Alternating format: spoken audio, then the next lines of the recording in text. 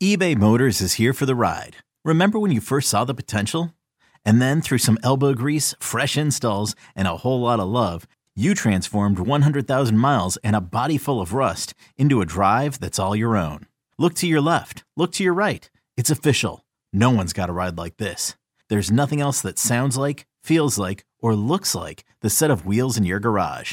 With over 122 million parts, you can make sure your number one ride or die stays running smoothly. So there's no limit to how far you can take it. Brake kits, turbochargers, engines, exhaust kits, roof racks, LED headlights, bumpers, whatever your baby needs, eBay Motors has it. And with eBay Guaranteed Fit, it's guaranteed to fit your ride the first time, every time, or your money back. Plus at these prices, well, you're burning rubber, not cash. Keep your ride or die alive at ebaymotors.com. Eligible items only. Exclusions apply. You could spend the weekend doing the same old whatever, or you could conquer the weekend in the all-new Hyundai Santa Fe. Visit HyundaiUSA.com for more details. Hyundai, there's joy in every journey. You're tuned in to Heat Check with Trista Crick.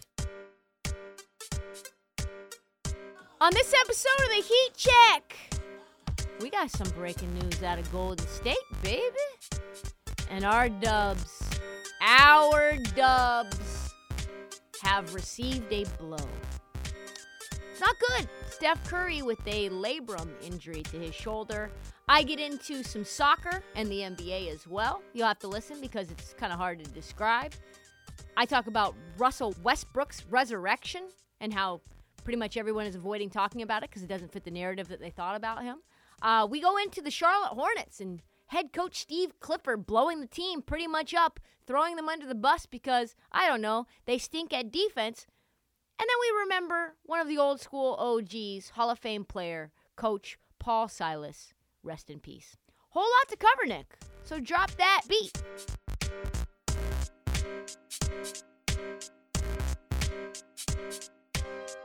Before we start the podcast, just a quick alert, an FYI, a PSA if you will.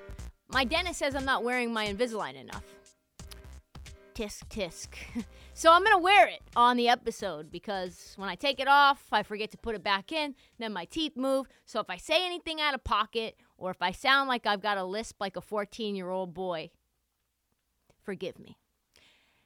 So let's move forward. Things are going from bad to worse in Golden State.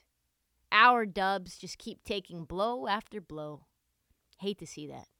I'm not talking about their horrible road record either. They are 2-13 currently on the road. This year, second worst in the NBA, actually, if you can believe it. Never fear. Our Dubs, they will come. Road defensive efficiency, a shocking 118.8. That is bottom 3 in the league as well.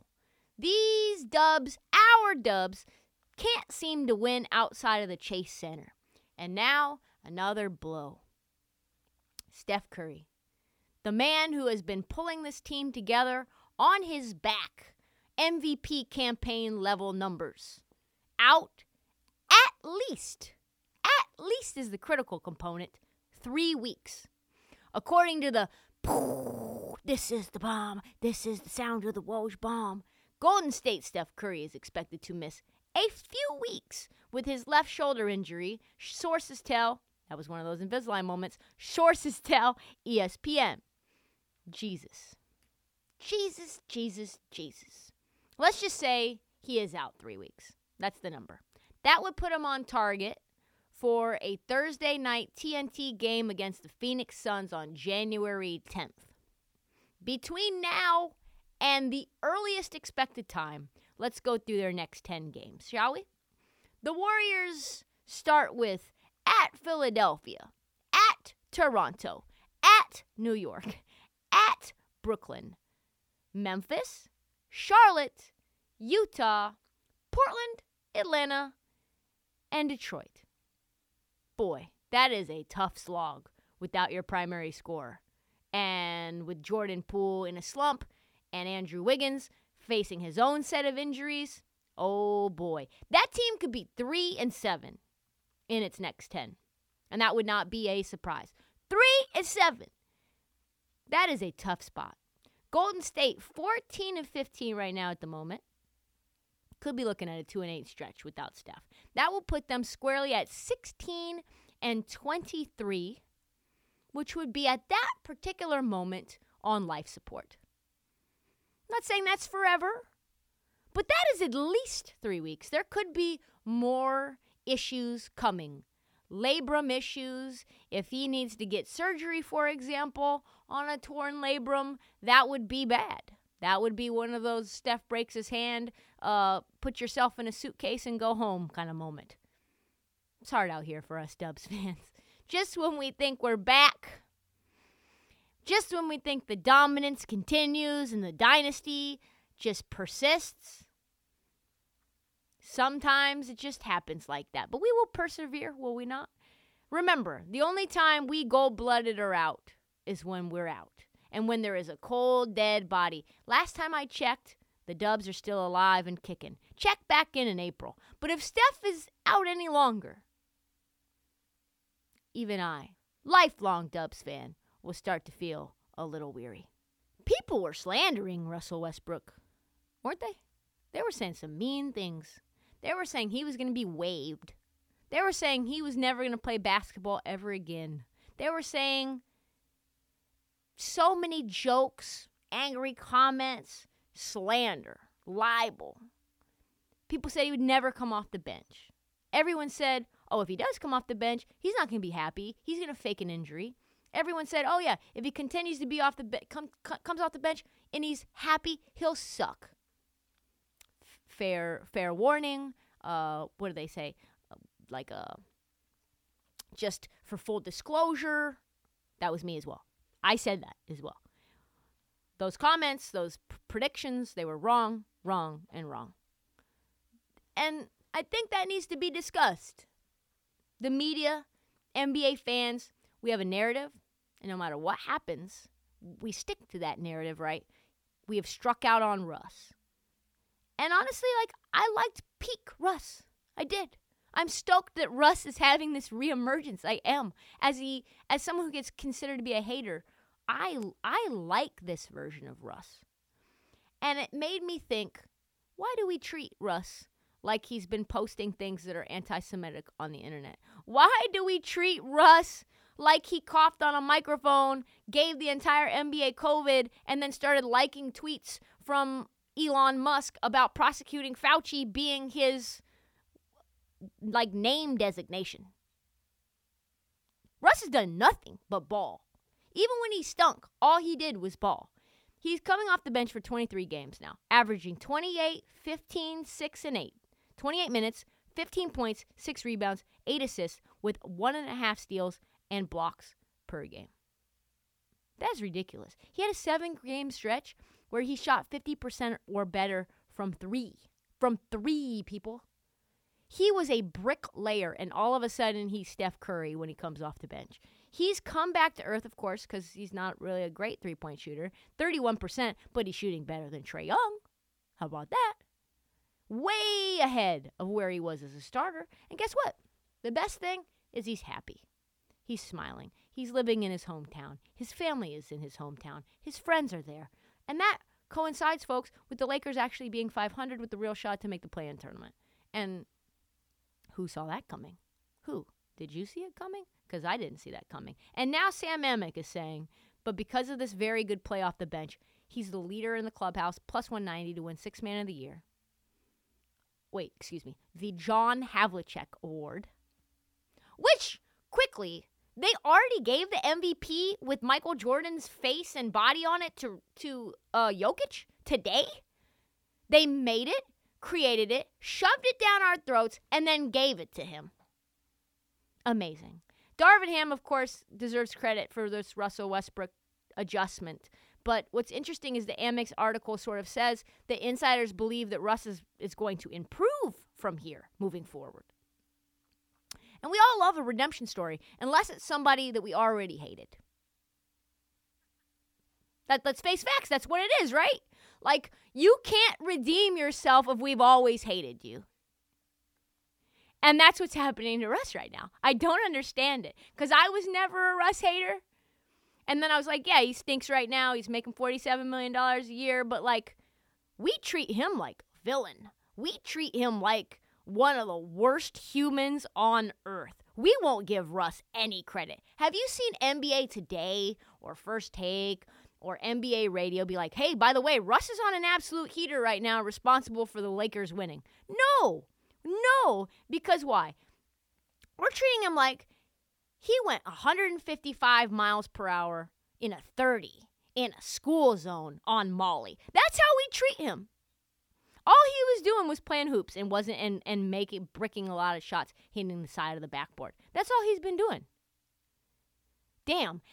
It's like the narratives, once those narratives are over, we just pretend that they never existed. And then we wait in the shadows and we hide in the weeds until Russ starts playing bad again.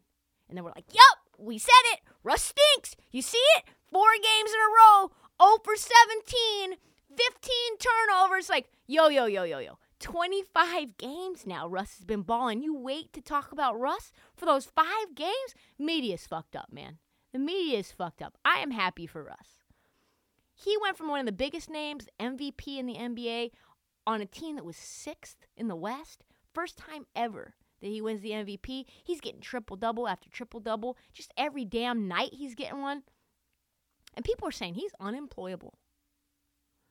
Unemployable? We've got people out here that you don't even know their name with jobs in the NBA. We got Drew Eubanks out here getting minutes. No shade to Drew Eubanks, 10-day god. But, like, are you serious? And now he's the lock for the 6th man of the year. It's a cold game out here. It's a cold game. It's a redemption arc I am getting behind. And if you don't get behind it, it's because you never liked Russ in the first place.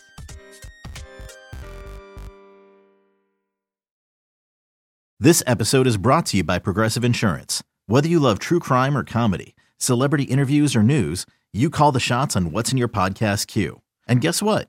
Now you can call them on your auto insurance too with the Name Your Price tool from Progressive. It works just the way it sounds. You tell Progressive how much you want to pay for car insurance, and they'll show you coverage options that fit your budget. Get your quote today at Progressive.com to join the over 28 million drivers who trust Progressive. Progressive Casualty Insurance Company and Affiliates. Price and coverage match limited by state law. Check out our new NBA show, Beyond the Arc, part of the CBS Sports Podcast Network, where you can find me, John Gonzalez, NBA insider Bill Ryder, and Ashley Nicole Moss, 5 days a week talking all things NBA.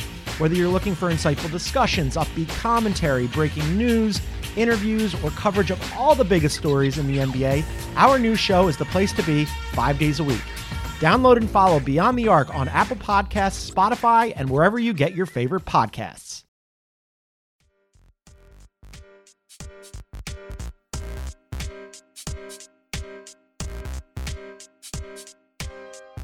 I've been stunned by this development. As a lifelong basketball fan, I think I'm in love with soccer. I am. Never liked soccer in my life, except for during World Cup time, but I think it has stuck. I think the soccer bug is in my system, and I think it's terminal. I do. Because why? It reminds me of hoops. I've been watching the World Cup, right? Like a lot of people. And I'm not going to pretend I'm some kind of soccer guru, because I'm not. I know almost nothing. I don't know what words mean. I don't know what player positions are. All I know is what my 2 basketball-minded eyeballs see, and I love it. And I have loved this knockout stage. There's just something about the passion and the pageantry that has sucked me in. Never mind all the human rights abuses and probably killing a journalist for making a statement about, love is love. Who knows? We're going to just put that to the side for a second. Rest in peace to Grant Wall. In all seriousness, he was an absolute awesome dude. But if you watch hoops carefully, you can understand soccer pretty well as well, right? It's like the NBA. It's like spacing and flow and star players. Star studs, just like the association. One of the more astounding stats in the NBA, and we've talked about this before, is that no team has won a championship since the late 1970s, without a current or former starting all-star on the team. Think about that. That's crazy.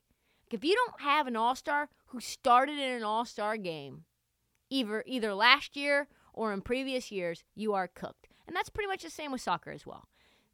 Without a world-class goal scorer, bucket getter, striker, U.S. men's national team, absolutely cooked.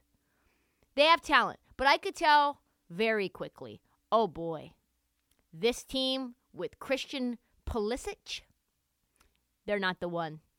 He's not the one. He's no cold-blooded killer. He doesn't want no smoke. He doesn't have it like that. He doesn't. Even me, the rube that I am about soccer, could tell, oh no, we don't have, what's this kid's name? Memphis Depay?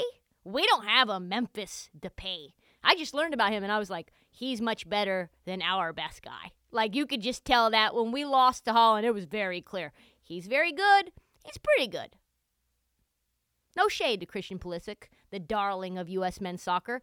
Our standards are much lower than the rest of the world in terms of what we need in order to extend and improve our game. But we don't have a Cristiano Ronaldo. We don't. We don't have a Messi. We do not. We don't have a Harry Kane. Holland striker Memphis Depay is probably my new favorite player. Like, I loved him. And the U.S. went home, obviously, round of 16 because of that.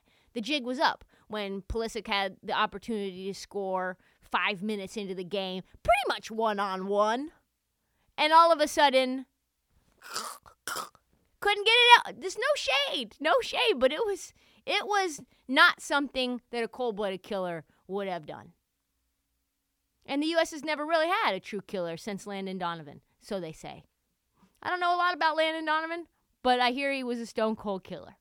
And just like the NBA contender needs a bucket getter, soccer team that wants to move on needs a relentless finisher as well. So all of this is a large setup to say I've been thinking about star players in soccer and the expectations put on them, and then the star players in basketball and the expectations put on them, right? So I was thinking about Messi and all the expectations on him. Ronaldo, doing a little Googling. Then that led me to the rabbit hole that is LeBron James and all the expectations put on him that he has surpassed time after time, which got me thinking about Victor Wembanyama.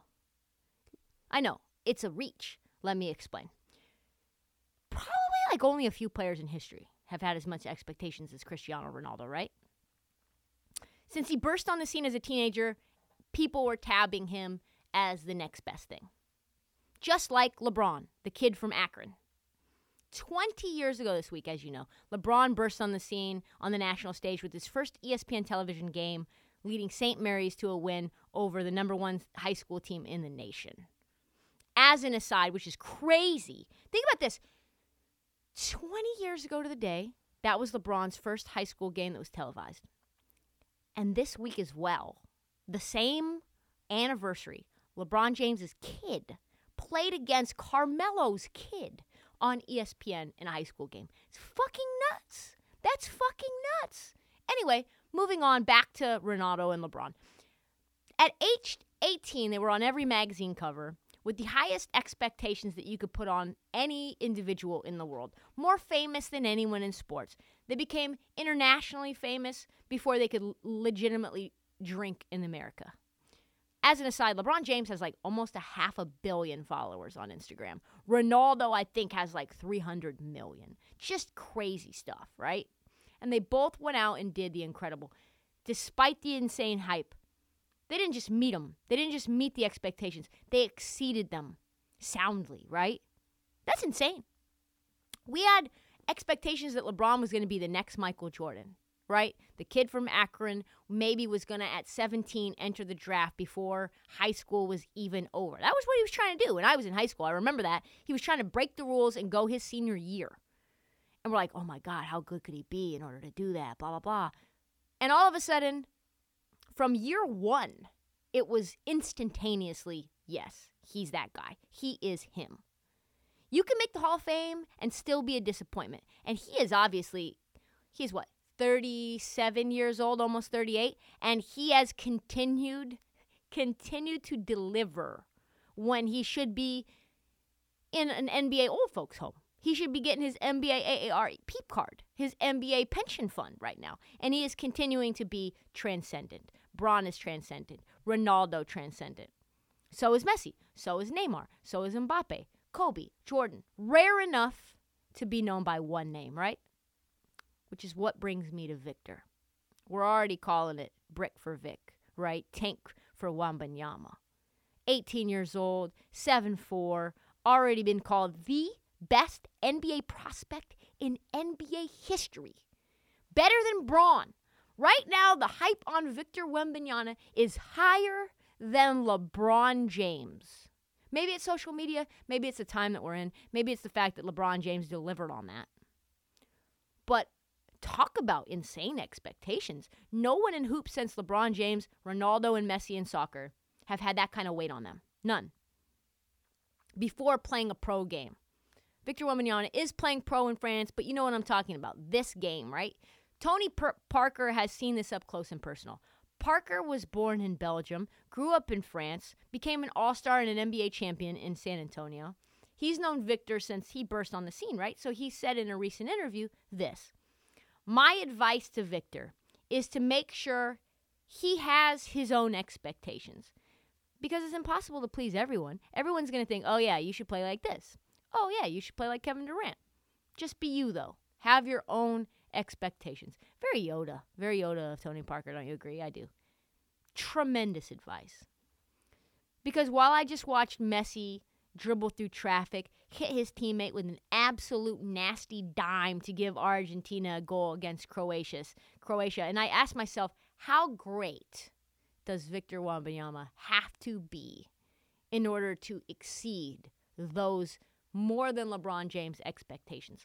And the answer is I think he has to be the best player of all time. I think he has to be the best player of our generation, at least, of his generation. The hype, I believe, is that big. And you can say, like, oh, yeah, Victor didn't ask for this. Just like Zion. Zion didn't ask for it. He was on the SI cover. He was supposed to be the next LeBron James. He's not saying he's going to be the greatest. He's not. But enough people as a groundswell are saying it. Enough people are filming his pro games in France on ESPN. Who does that? They're only filming his, right? It's already fucking up the way that we see him. Think pieces are dropping every single week about him. They're following his every move. They're saying he's going to change the game as we know it, transcendent. They call him the unicorn because there's never been anyone like them except for maybe Ralph Sampson, right? Who can live up? Can anyone live up to this hype that Victor Wembanyama is having right now? LeBron did. Ronaldo did. Messi did. So Parker had these final words to say about Victor. I'm just always worried because people are putting him so high. I know he says he's ready and he's ready to take on anything, but people, when they put you up so high like this and compare him to LeBron and Michael Jordan, it's almost unfair. He should have just been hiding in obscurity, just entered the draft. No one knows. I mean, we've seen these 7-footers come out of nowhere before, but it was like someone discovered him, and now he's it. Now he is him, and that is the world that we live in. It's very unfair. Fair or not, he's going to be judged on whether or not he's better than what LeBron James became with the expectations. Better than Rudy Gobert. Better than Kristaps Porzingis. And is he some new variation of the greatest player we've ever seen? He'll never be compared to a guard. But he will be compared to Kevin Durant. Because he's 7 foot tall, and he's skinny as hell, and he shoots threes. Think about Chet Holmgren. Same thing. Whether he ends up the next LeBron or the next Ronaldo remains to be seen. But one thing is for sure. Victor Wembanyama cannot be a bust. That would be a very, very bad thing for the NBA. Nobody wants to be Darko. Nobody wants to be Freddie Adu. And God forbid he's like Greg Oden or Sam Bowie. That would just be a goddamn shame.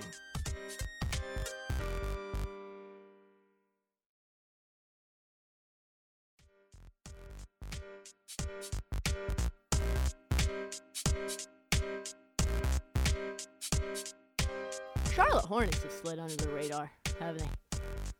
When you're a bad team and everyone knows you were going to be bad and then you are bad, it's like your inadequacies, your mediocrity, even worse, like the train wreck that is your team, it just goes completely unnoticed, doesn't it? They have slid under the radar, I think, for too long. No one in the NBA right now is playing worse defense than the Charlotte Hornets. No one. They're giving up like 117 points per game, 117.7 per game. That is 27th in the NBA. They are 28th in the NBA in rebounds allowed, 24th in the NBA in assists allowed, 24th in the NBA in opponent field goal percentage. I mean, there's not a defensive metric that they do well. If you could find one and tell me, let me know. They're basically in the bottom quarter in every single category. And this is coming off of a season where their head coach was fired because they finished 27th in the NBA in points given up with, you guessed it, same exact amount, 117.1 points per game. So actually are worse this year. They fired my man James Borrego, brought in Steve Clifford, and they are statistically worse defensively than they were last year. So I took a lot of flack because I said that the Charlotte Hornets could be the worst team in sports. Maybe that's not true. Okay, James Dolan exists. No shade to James Dolan. Love James Dolan. Love your work. Love your music. Want to be at MSG. So we're good on that. You might say that Dan Snyder is worse. Totally fair. You might say that homie from the Suns, Robert Sarver, was worse. Okay, but all we know is that they're in the dregs. All of them. Michael Jordan is in the dregs. But Steve Clifford, new coach Steve Clifford, but actually old coach Steve Clifford because he was a head coach there once before, has had enough of the Charlotte Hornets bullshit. What did he do? He just destroyed them. Not just destroyed them on the internet, not just destroyed them in private. He decided he was going to do a full dress down on video. Yes, he did. Last night is what happened. Charlotte Hornets went to OT against the Pistons. A team without Cade Cunningham. And let me remind you, he's out for the year now. We should probably mention that because last episode we didn't know, and 15 minutes after the episode got recorded, it was announced. I hate to see it. That's just life in the NBA circles, right? And this was LaMelo's return after a month on the IL. LaMelo Ball fouls out with 29.6 seconds remaining in regulation. And the Hornets crater. They lost 141-134 in OT. And Steve Clifford, I tell you what, he was big mad. This is what he did in his post-game presser, pretty much blowing up the bridge. Until we care about something besides how many points we score, we're not going to win much. Can't play like that. I mean, we scored. Our offense was good. That's 5 out of the last 7 games. We've been pretty good on offense. We are playing no defense, not one guy. There's not a bright spot. Not a bright spot. Not one bright spot on defense. Not one.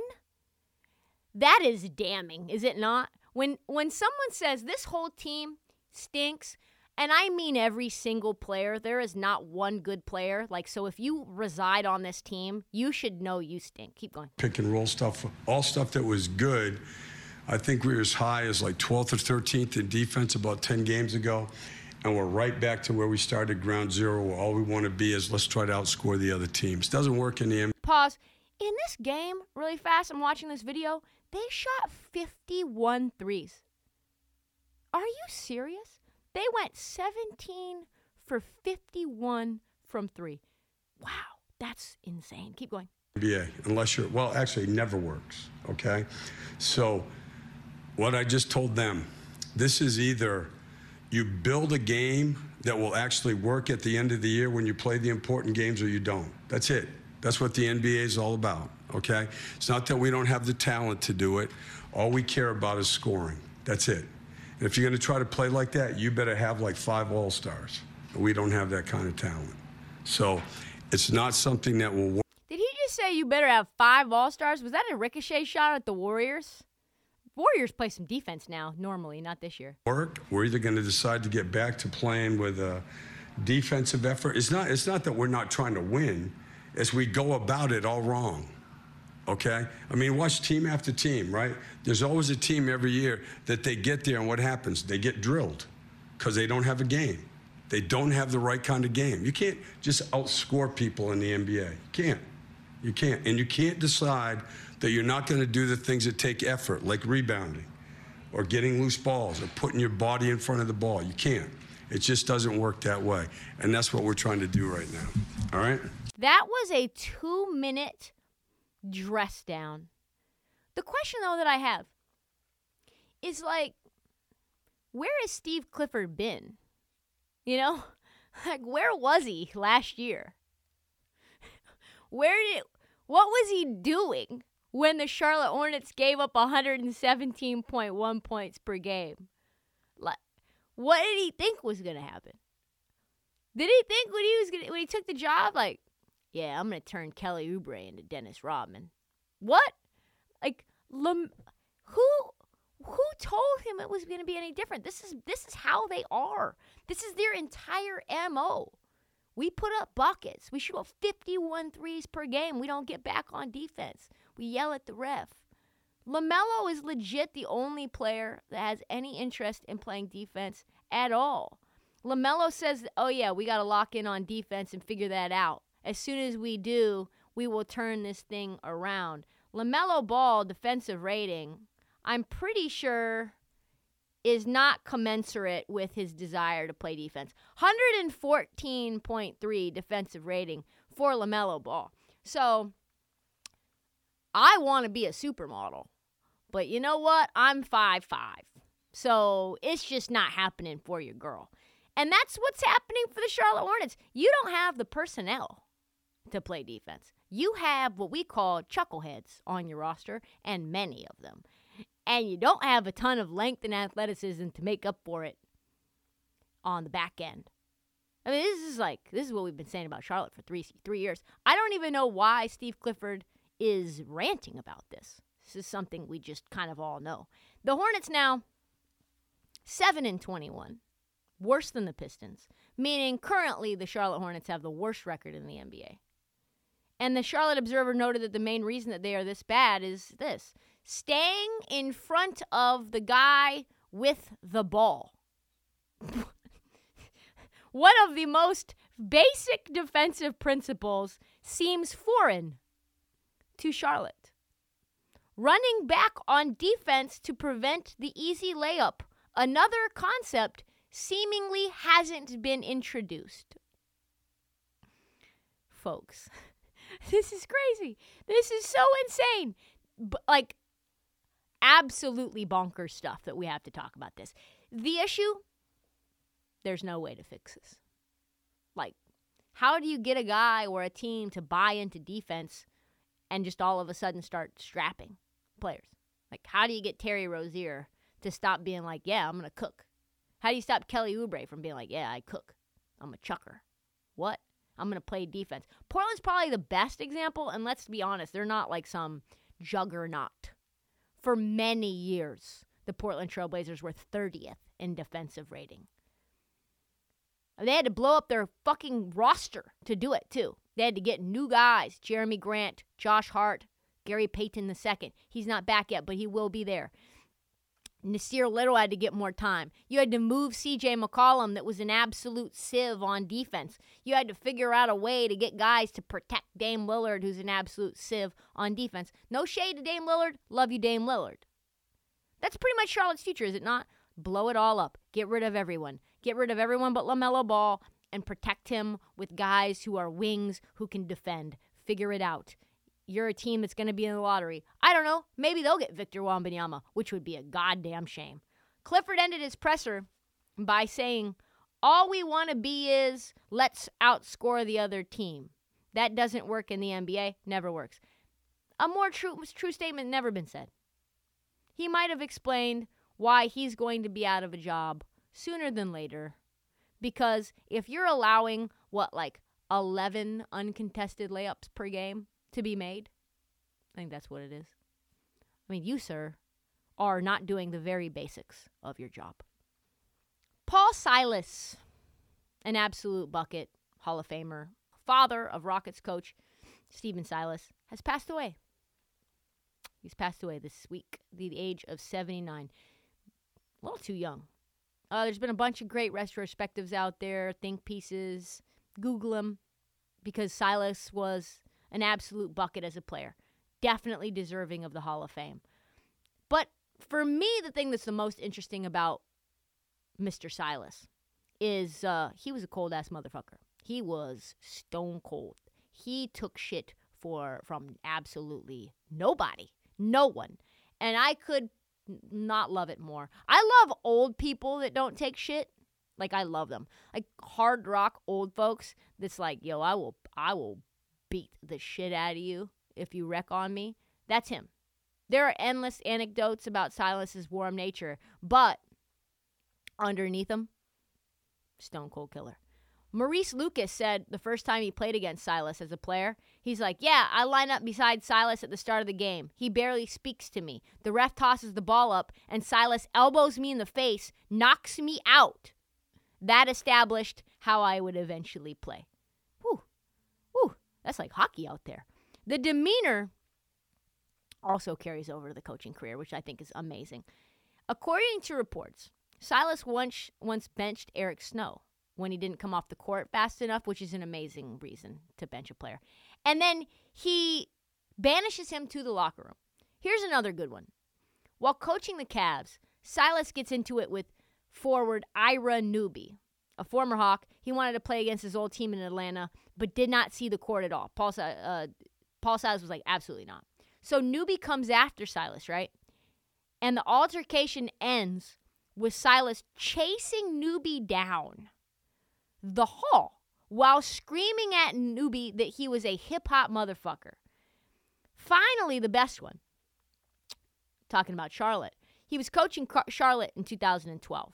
So he gets into it with Bobcats player, they're the Bobcats at the time, Ty Thomas. Pins this dude up against a locker. Why? What did he do that was so egregious, you might ask? He was too friendly to the opposing team after a loss. Did I mention Silas was 68 at the time? Do you know how cold and mean and ruthless you have to be to pin a young man up that you are coaching up against a locker at 68 years old for something just kind of normal about the NBA? Insane. Another time, while coaching in Charlotte, 7-foot center Desagana Diop dropped the N-word in practice. Silas immediately stopped practice. And remember, Diop is from Senegal and West Africa, excuse me. So English was like his second language. And he says, I used the N-word when I was at school at Oak Hill Academy, but I didn't really know the meaning behind it. And Coach Silas went on to tell me the history, the ugliness of the word, and how it affected him while growing up. Big shout out to Paul Silas. What an interesting collection of anecdotes. And what I loved about all the anecdotes, Newby, Thomas, Diop, they all loved him. They weren't wrecking his name when they told these stories. They were friendly with him. They were tight with him. They said Newby said he's one of the coaches I treasure and I appreciate playing for the most. The guy who called him the hip-hop motherfucker and chased him down the hall. That's like one of his favorite coaches. Like, imagine being chased by an irate coach. And it's like, yeah, that's the best coach I've ever played for. He must have been awesome in other ways. His legacy lives on. Following the Rockets' recent victory over the Suns, Monty Williams embraced Steven Silas, which, by the way, you had to know that the Rockets were going to win that game. He had just come back from a one-game bereavement leave. And on the verge of breaking down, Monty held his embrace, and Silas just melted into his arms. Nothing would have made Paul Silas more proud of Monty and Steven than that. So R.I.P. to an NBA legend. That is all the time that we have for the Heat Check. We'll be back Monday night, so Tuesday morning with an all-new episode. Check out the feed for past episodes and past mini episodes for pretty much dropping every day. Follow the Heat Check. We are full swing right now. The NBA is hot, hot, hot. Do not forget to download. Please subscribe. Please tell your friends, every single one of them, every single NBA fan. The NFL season is coming to a close, so it is time for you to get up on the NBA. And follow us at social at ThisHeatCheck and at Trista Crick on TikTok. We'll talk to you soon, knuckleheads.